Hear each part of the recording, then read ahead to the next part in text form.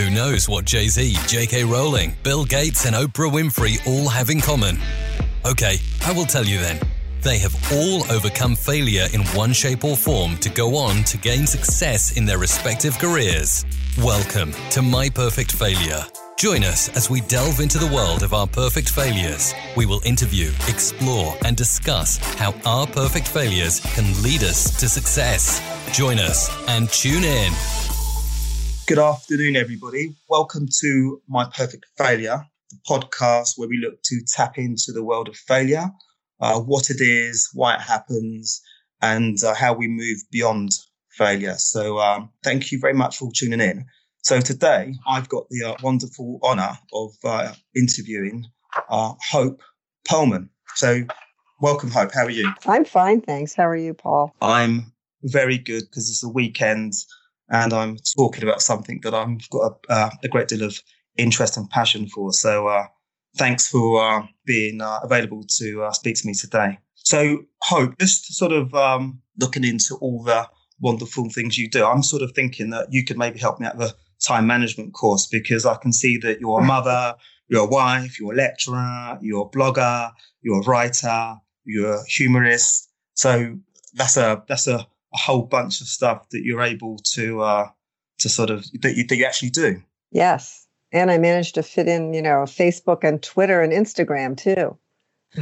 This is kind of new for me, the sort of podcasting. So it's kind of inspirational that actually I can do this and I can potentially do more. So that's a wonderful array of things that you managed to do. So I guess we can get right into it, really. So the podcast really is about my perfect failure, understanding what failure is, and seeing if we can sort of find tips and tricks to aid listeners that will be tuning into this. So going through how I sort of discovered you, which was via Psychology Today, you did a wonderful article on surviving spectacular failure. And it led me to a wonderful blog that you do. I'm not sure if all the listeners are going to be familiar with this, which is called Unmapped Country.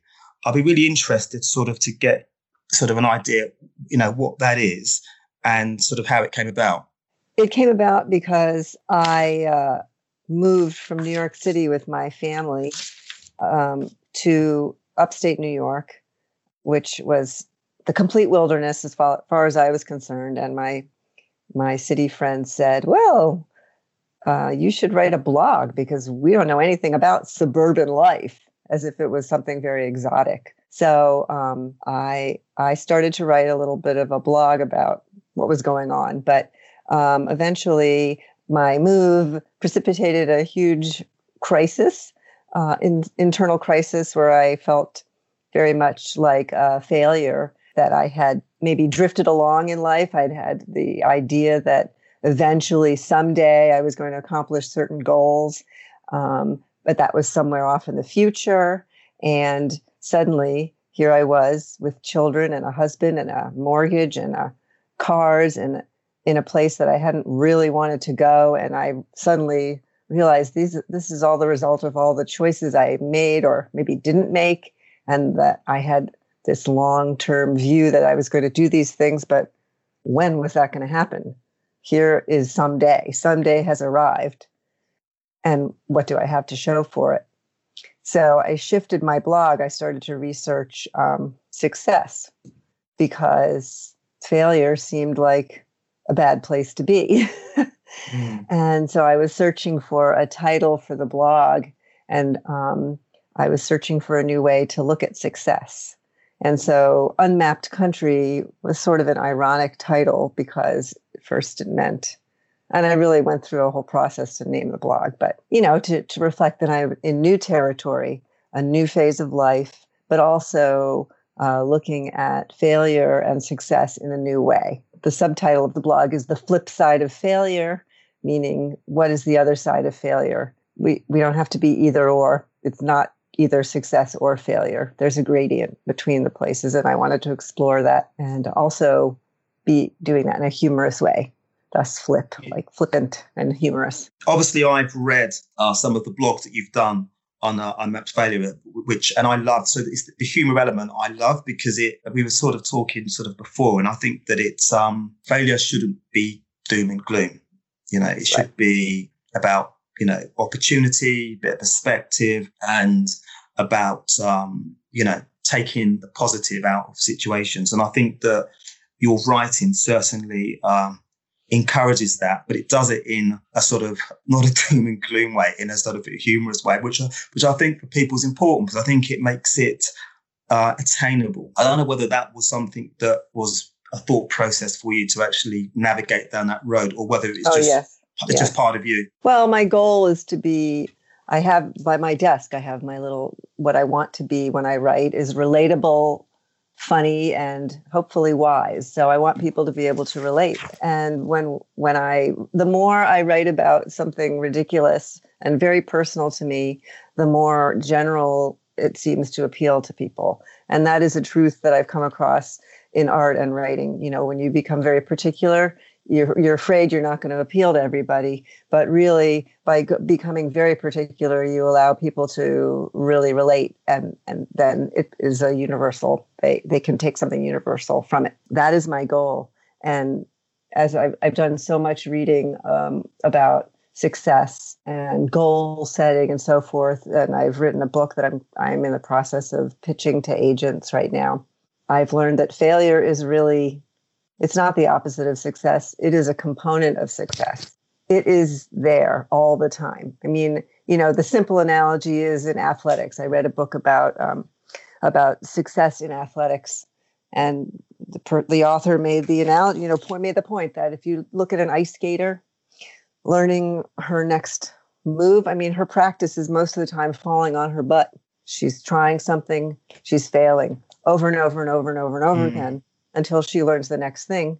And then she needs to start learning the next bit. She can do 3 rotations. Now she needs to learn how to do 4. So she begins the process again. There are psychologists who study this, and people who have this ability to understand that failure is really, you just are going to fail when you're trying to reach difficult goals. Those people tend to have a more sense of success, and to sustain success longer, they have a growth mindset. Yeah, that's interesting because I like the analogy of sort of an ice skater. I was talking to somebody else on a previous episode, and she gave the analogy of a child. When we're children, if we're lucky, we all get bought a bicycle by our parents, and at some point, they take off the stabilizers, and it's away you go.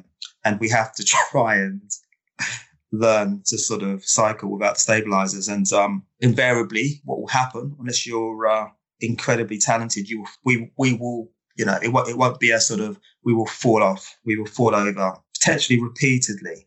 But the difference is, at that point, because we're so determined to be able to cycle our bicycles, that we get up and we go along until actually we all become very proficient, and we sort of have years of riding our bicycles. But at some way along the way, life gets in the way, and that sort of ability to bounce back from falling off a situation sort of disappears, and it can sort of stop us in our tracks, I guess. Yes. I don't know if you are familiar. There's a sort of a little bit of a movement now for people to post their failure resumes. Have you heard about this? I haven't, no. There was an article, I could look for it, but you could Google it. But there are some people who are promoting this because there is this, sense that we polish ourselves and we present our successes to the world. And then, the people that are coming up behind us, they are looking and they only see our achievements, and they don't see all the things that we did not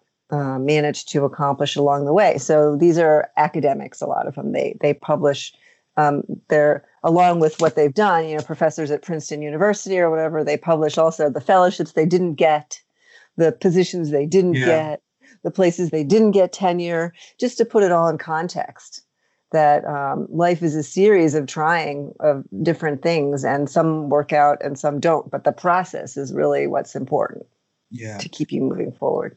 That's really interesting. So I mentioned at the top of this interview, surviving spectacular failure.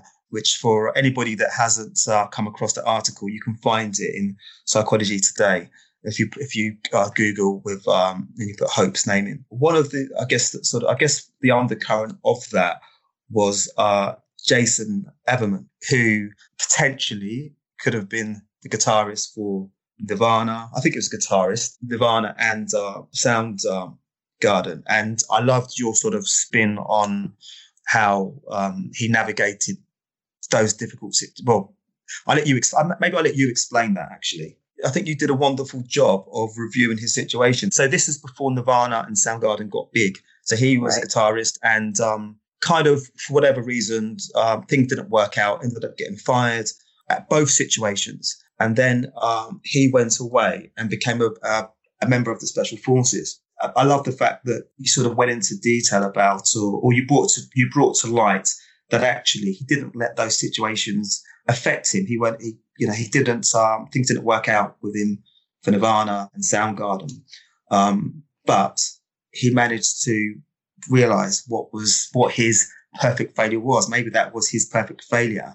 And he went on to work in the Special Forces and have a wonderful career. And he also went to Columbia and got a degree in philosophy at age 45. Wow. He hadn't gotten his undergraduate degree. So I didn't know that. So he ended up going to university and getting this degree. At age 45. I mean, really, I think that what looked like failure to other people was really him not finding the thing that was important to him. And when he did find what really mattered to him, then he went for it. I mean, he knew that being in a rock band was not really for him, despite the fact that he could have a lot of fame, glory, money, and all that stuff. And I guess deep inside, it has to be about what's right for us, because being in a rock band, I guess for people outside who are not in that industry, it sounds like the best thing ever. You get to tour, you get on TV, social media, everybody adores you. But we're not looking about sort of the content that goes into that you've got to rehearse, you've got to be interviewed, you've got to be around people all the time. So we're not looking about, and he probably, potentially that was, this isn't for me, but that he found something that interested him more. He went in certain directions. He was in Nirvana and Soundgarden. He did the rock thing, and then he went off and he joined the Special Forces. So, but there was an element, he had to locate the thing that was important to him within what he was doing, and he followed an instinct. So, maybe there was some sort of thing about him being, in front of people in a kind of a high stress, very intense environment. Being in a rock band, he liked that, and the traveling around with people. And he went off into the military, which is also very high speed and intense and so forth. So he was moving in, even though he had some failures along the way, but he was learning what was important to him and following it. And so once if you are following what you value, then you're going to be able to sustain yourself to achieve success. And he certainly had to do a lot to become a member of Special Forces, and then to go off and start college at age 45. Wow. Columbia University, which is immense. Mm-hmm. Which is immense. The thing that I think is wonderful about that, and I think it's something that people that are listening can potentially take heart from, is the fact that you mentioned about following his instinct. So he was doing one situation which, for whatever reason, wasn't feeling it. For whatever reason, he went on a different path out of what most people would think is an amazing situation to go into Special Forces, and potentially instinct was there. So I guess that should give people that are in situations at the moment that maybe not quite feeling it, and maybe their instinct has taken them somewhere else, or to give them the confidence to maybe just, try. You never know. All right. To ask, what is it that got me into this position in the first place? What was appealing? And, it takes a while to figure out what's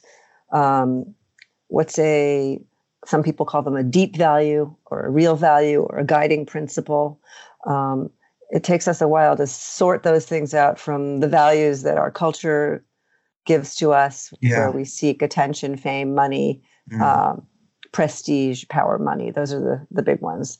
But those are prestige, power, and money are really not sustaining motivators. Those are things that I think that people that really have those and are succeeding, they have them as byproducts of doing something that's based on a stronger principle. And this information is something I've gleaned from reading so many books, and they talk about all these books talk about how you really need to be working on something that is intrinsically motivating to you in order to succeed. And when you're doing that, as when you are a kid learning how to ride a bicycle, you're totally motivated to learn how to ride that bike. So you are not even going to notice all the times you fall off, because you are so focused on that motivating passion of learning how to ride this machine that you're just going to get there because you have the strong desire, and the falls and the scrapes are not going to really bother you for long. I guess it's interesting to know how people can get to that point where they can sort of find that passion and not be concerned about setbacks, and not let the setbacks override the positives that are there. The setbacks become more sort of significant than any positives there, and I'm hoping that this podcast ultimately can sort of give people the courage to sort of balance out sort of setbacks and positives. That positives which are there can outweigh the negatives which we tend to latch onto. There's a question I wanted to ask you. Mm-hmm. Is if you have a theory on how people draw a distinction between success and failure. Have you found any sort of interesting sort of research on that? The research that I've read on what's called mindset, the growth mindset and the fixed mindset, is illuminating on that subject. There's a psychologist at Stanford University, Carol Dweck, and she has developed this theory that people have a growth mindset or a fixed mindset, and or you can have a mix. Most people have a mix, but people who feel that there's a big distinction between success and failure are going to be generally people that have a fixed mindset. So what's a fixed mindset? A fixed mindset is a mindset that believes that we are born with a certain amount of intelligence, and that's who we are. You have an IQ, and that defines you. So maybe you're just not that smart because you don't have the highest IQ.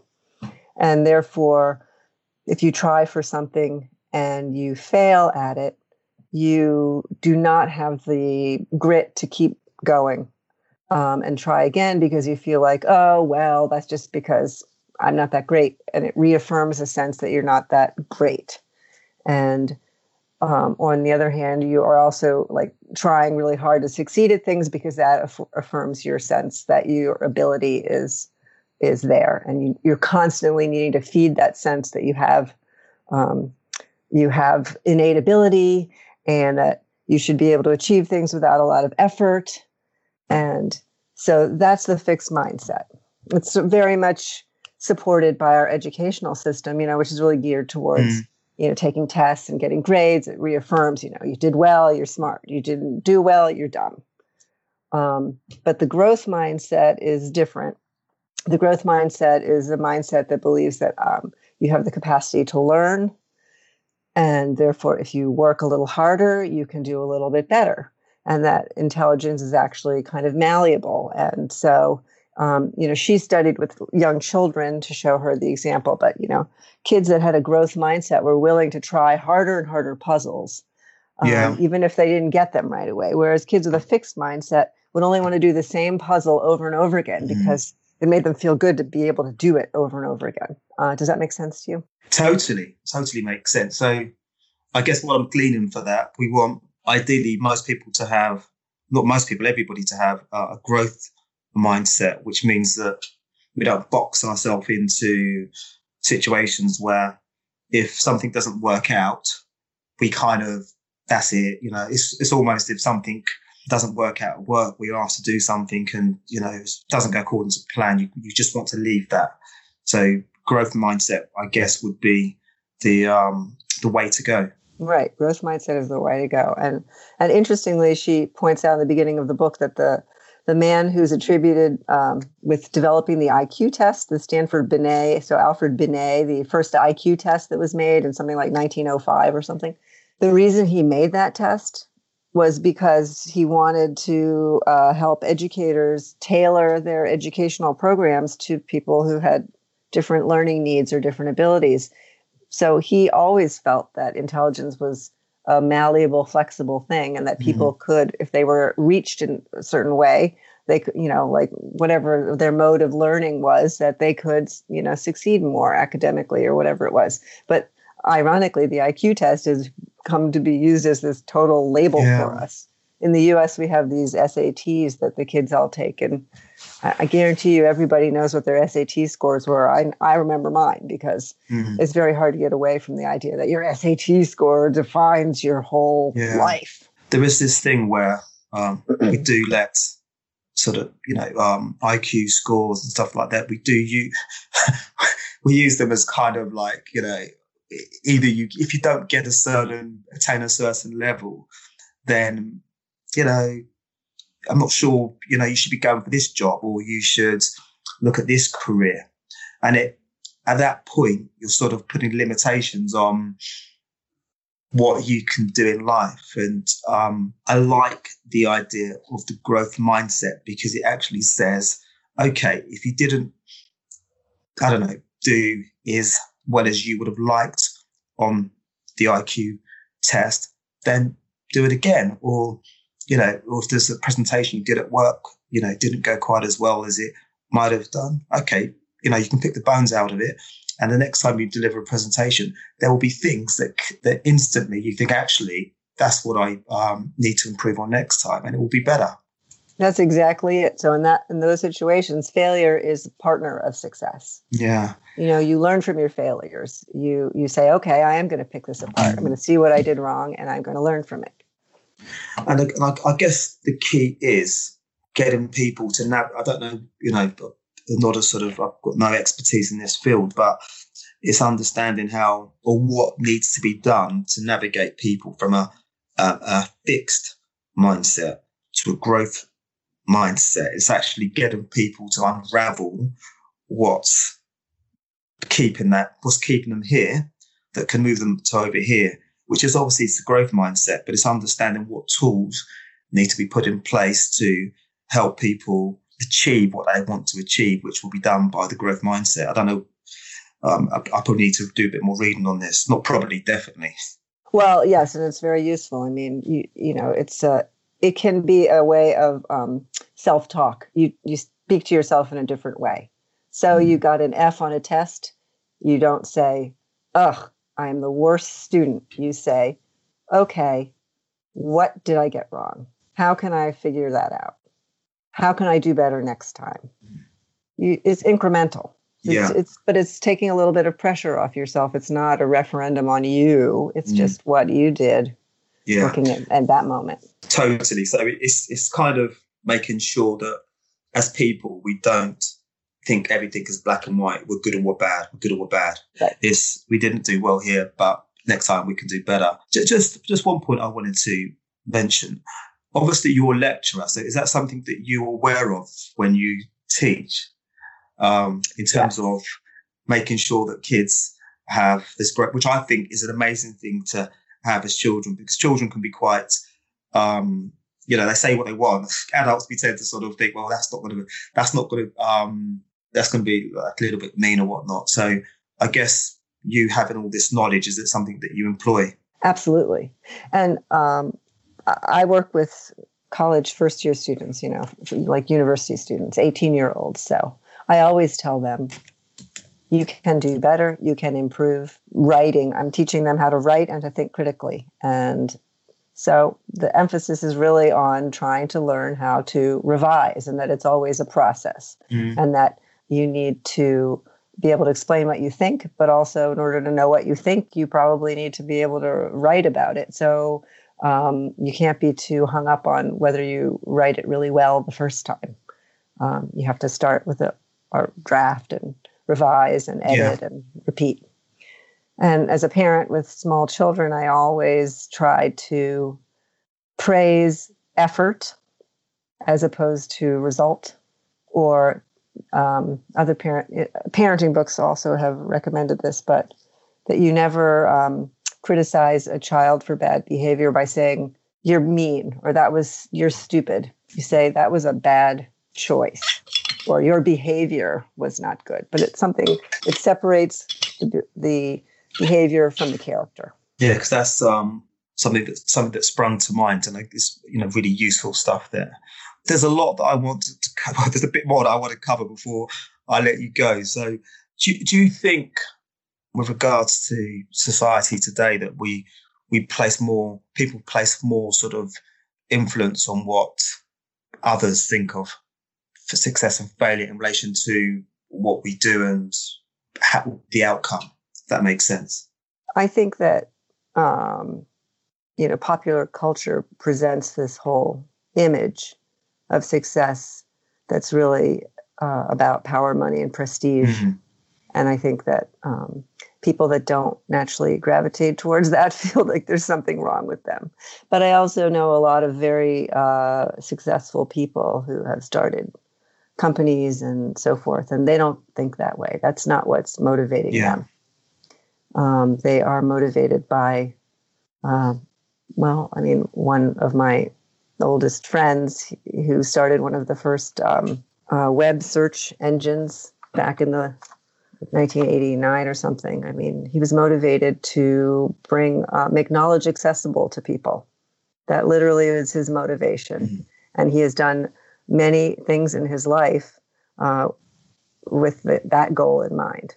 Creating a search engine, which he did in collaboration with Steve Jobs, creating the Internet Archive, which is an online library so that people can freely access all information, so that you have a guiding principle and you then go off and do these other things. And along the way, it has certainly given him great wealth, but that has not been his goal.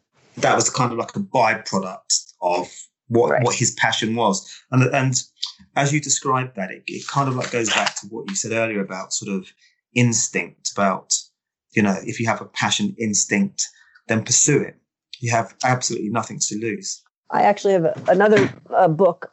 My sister is a psychoanalyst. So when I was talking to her about success, she said, well, you're not going to feel successful unless you can enter the flow state. So I wanted to talk about that because this relates to motivating you.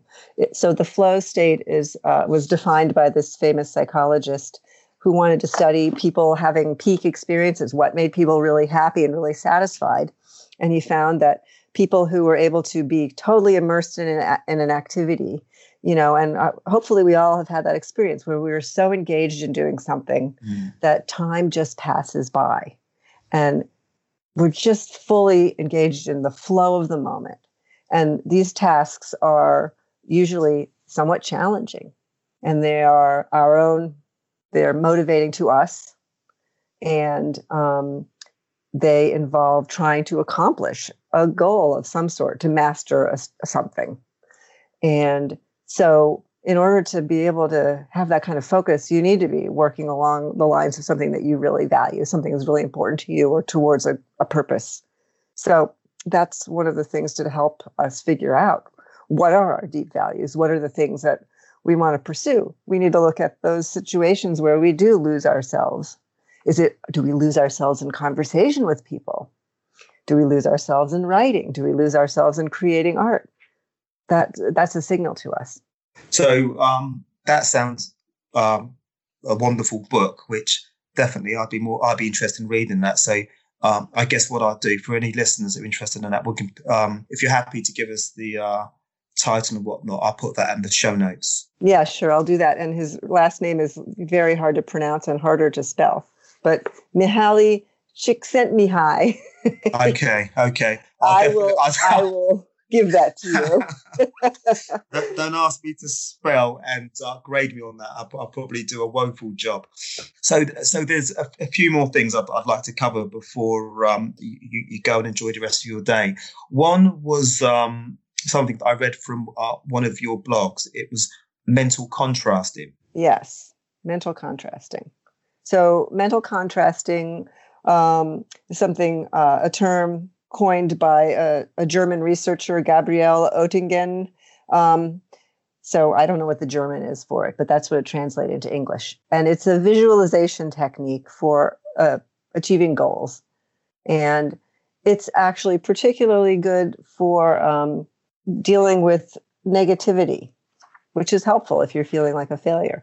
If you're trying to attain a goal that is attainable, but you feel that it's really hard or you're not really sure how you would do it, mental contrasting is a very helpful strategy. Mental contrasting is visualizing yourself accomplishing what it is and how that will feel. What is that like? You have that positive image, but it's also visualizing all the obstacles that you will encounter along the way and how you will handle them. So it's realistic. It's not a pie in the sky thing. You do have a goal you want to attain, but you know it's going to be hard. But instead of just feeling completely overwhelmed by it, you look at the steps along the way that you'll have to take, the smaller goals along the way. And that is what mental contrasting is. So is the actual, is sort of, I guess for people that want to read mental contrast, and again, we'll put some information on the show notes about this.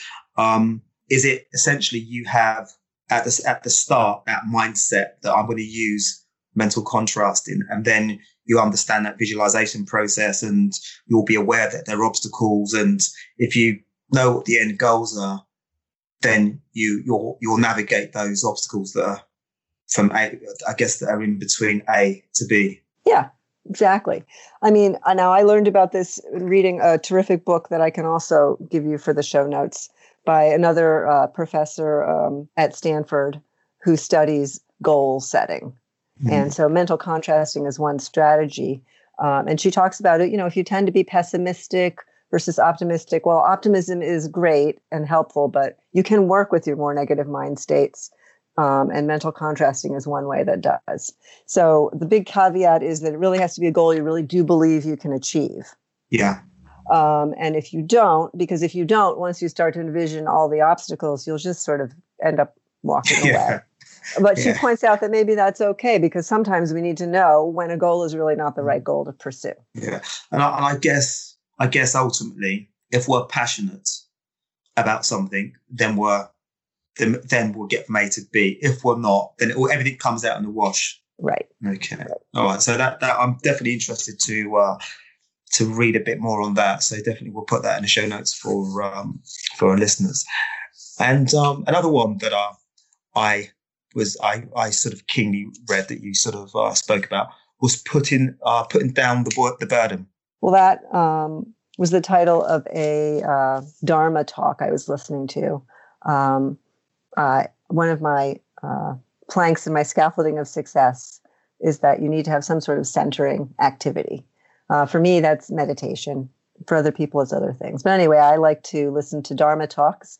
And this was by an instructor. He was talking about how sometimes you need to even just put down the burden of trying to search.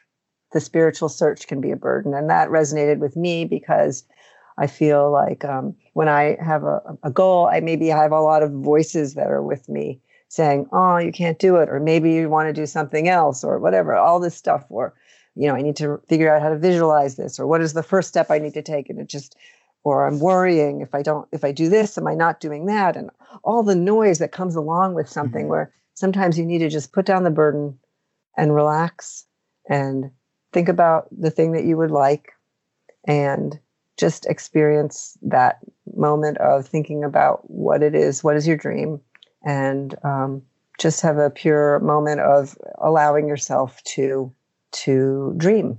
At the same time, let go of a lot of expectation. Just be there in that moment and have that moment. After all, that's where we start from. There's one moment. I love that. because it's because often when there's something that we want to do, we do create anxiety, which ultimately makes it a bit more difficult, a little bit more insurmountable, because we think, well, I'm never going to be able to do that because, I've got to start from here. I've got to get, there's so much I've got to do in between. But that just the actual phrase, putting down the burden, don't make it a burden. Just make it something that, just make it more pleasurable, something that you're going to get great joy from actually doing it, the process. And actually, well, I think and I guess maybe the other thing I wanted to say about that was that we can do as much as we can towards our goal, but we can't control it. For example, if you want to publish a book, you can write the best book you possibly can, but I cannot make a publisher accept it. So I have to put down that burden. What I have to do is focus on writing the best book I can and enjoying that and doing that and working on that. And then I do what I can to get it published. So you put down those other burdens that are not under your control. Yeah, I think that's great advice. On a previous episode, I spoke to Lindsay Dennis Cohen, who essentially wrote a book, went for a process, didn't get published, but, and that ultimately became sort of a burden. But what she now realizes, and potentially didn't at the time, what an amazing effort to actually, because how many people actually write books and actually are capable of writing a book and putting everything together? And, that needs to be celebrated. The fact that, you're dedicated enough to have an idea that you're passionate about, put it all together. There's pictures, whatever it may be.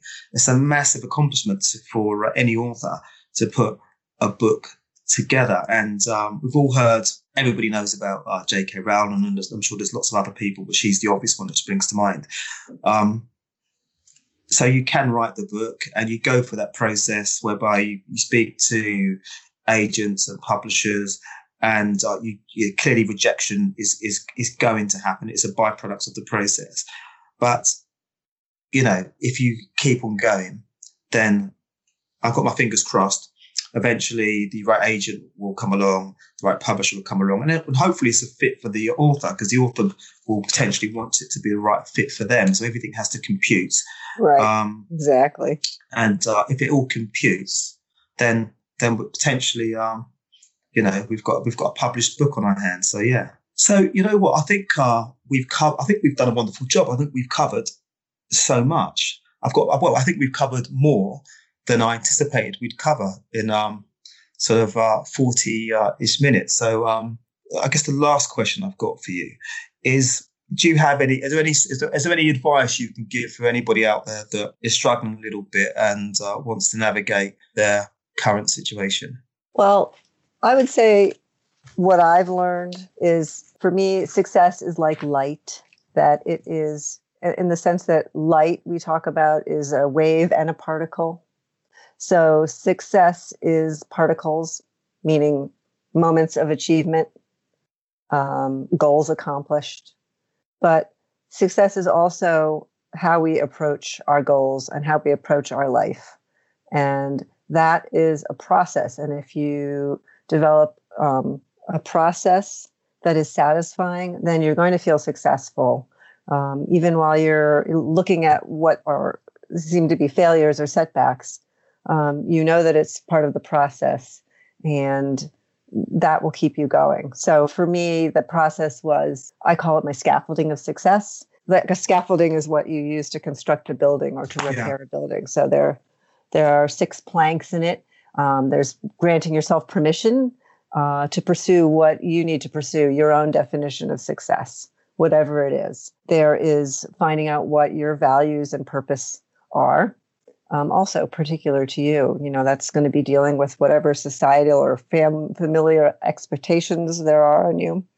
There's setting goals, huge part of it. But I believe, based on what I've read, that humans need goals. We want to pursue goals. We need challenges. There is realizing that everybody who succeeds with help from other people. whether it's standing on the shoulders of others or having mentors or having people who believe in you when you might be feeling down yourself. It's totally valid to have that person that you trust reflect to you, back to you, what they believe you are capable of to help you get up. Then there is having some kind of a centering activity so that you can focus down into the moment where you actually need to make a decision and do the next thing that you want to be doing. So that could be, as I said, I like to meditate, exercise, running, whatever, swimming, dancing, prayer, all these kinds of things. If you look at successful people, most of them have some kind of a practice like this, where they have that time where they just stay focused or relaxed, but they're open. Creativity comes in there. You can see your next move. It's regenerating. And then the big piece is also, what mental contrasting is. It's one of these strategies for managing your mind, because your mind is going to be throwing you all kinds of roadblocks and doubts and so forth. Such amazing advice there, much of which I definitely will employ myself. So thank you very much. And Unmapped Country, which is an amazing blog. If somebody wants to find a well-written, humorous, current, consistent variety of blogs, then definitely tap into Unmapped Country. That clearly will be in the show notes. And is there anything else that how can people contact you if people want to contact you to collaborate, or I know that you've got a book potentially coming out, potentially an agent. What's the best way to get in contact with you? Well, I guess through my email, which you have. You can put that in the show notes. That's fine. Perfect. I guess I should revive the old website, but I haven't. So the website's perfect. All I want is access to your blog. So if I've got access to your blogs, then I'm good. Right. You can reach, you can reach me by signing up for the blog, but my email, you can reach me through my email. Okay. So if anybody wants to collab or has got any ideas or any of those agents looking for their book, I got my scaffolding of success. I'm trying to talk about it. So, well, definitely. So any agents out there that are looking for a wonderful book to launch, definitely get in contact with Hope, and you'll be able to find them via her email, which I'll put in the show notes, or if you contact me, I'll certainly put you guys in touch with one another, because I can't wait for that book to come out. So Hope, thank you so much. It's been an absolute pleasure. Thank you, Paul. It's been delightful. This was my first podcast interview, and I'm very excited. Well, it's only my third foray into this, and I've really enjoyed the process. Not just this sort of 40-ish minutes, but the initial talk that we've had and all that bits and pieces. So I'm hoping that this isn't our last podcast together. I'm sure there'll be more. Okay, great. So thank you very much. And just to all the listeners, please look out for the next episode of My Perfect Failure. Take care, everybody. Thanks for listening to My Perfect Failure podcast. Be sure to visit www.myperfectfailure.com to join the conversation. Subscribe to our podcast on iTunes or Google Play. Look out for our next episode.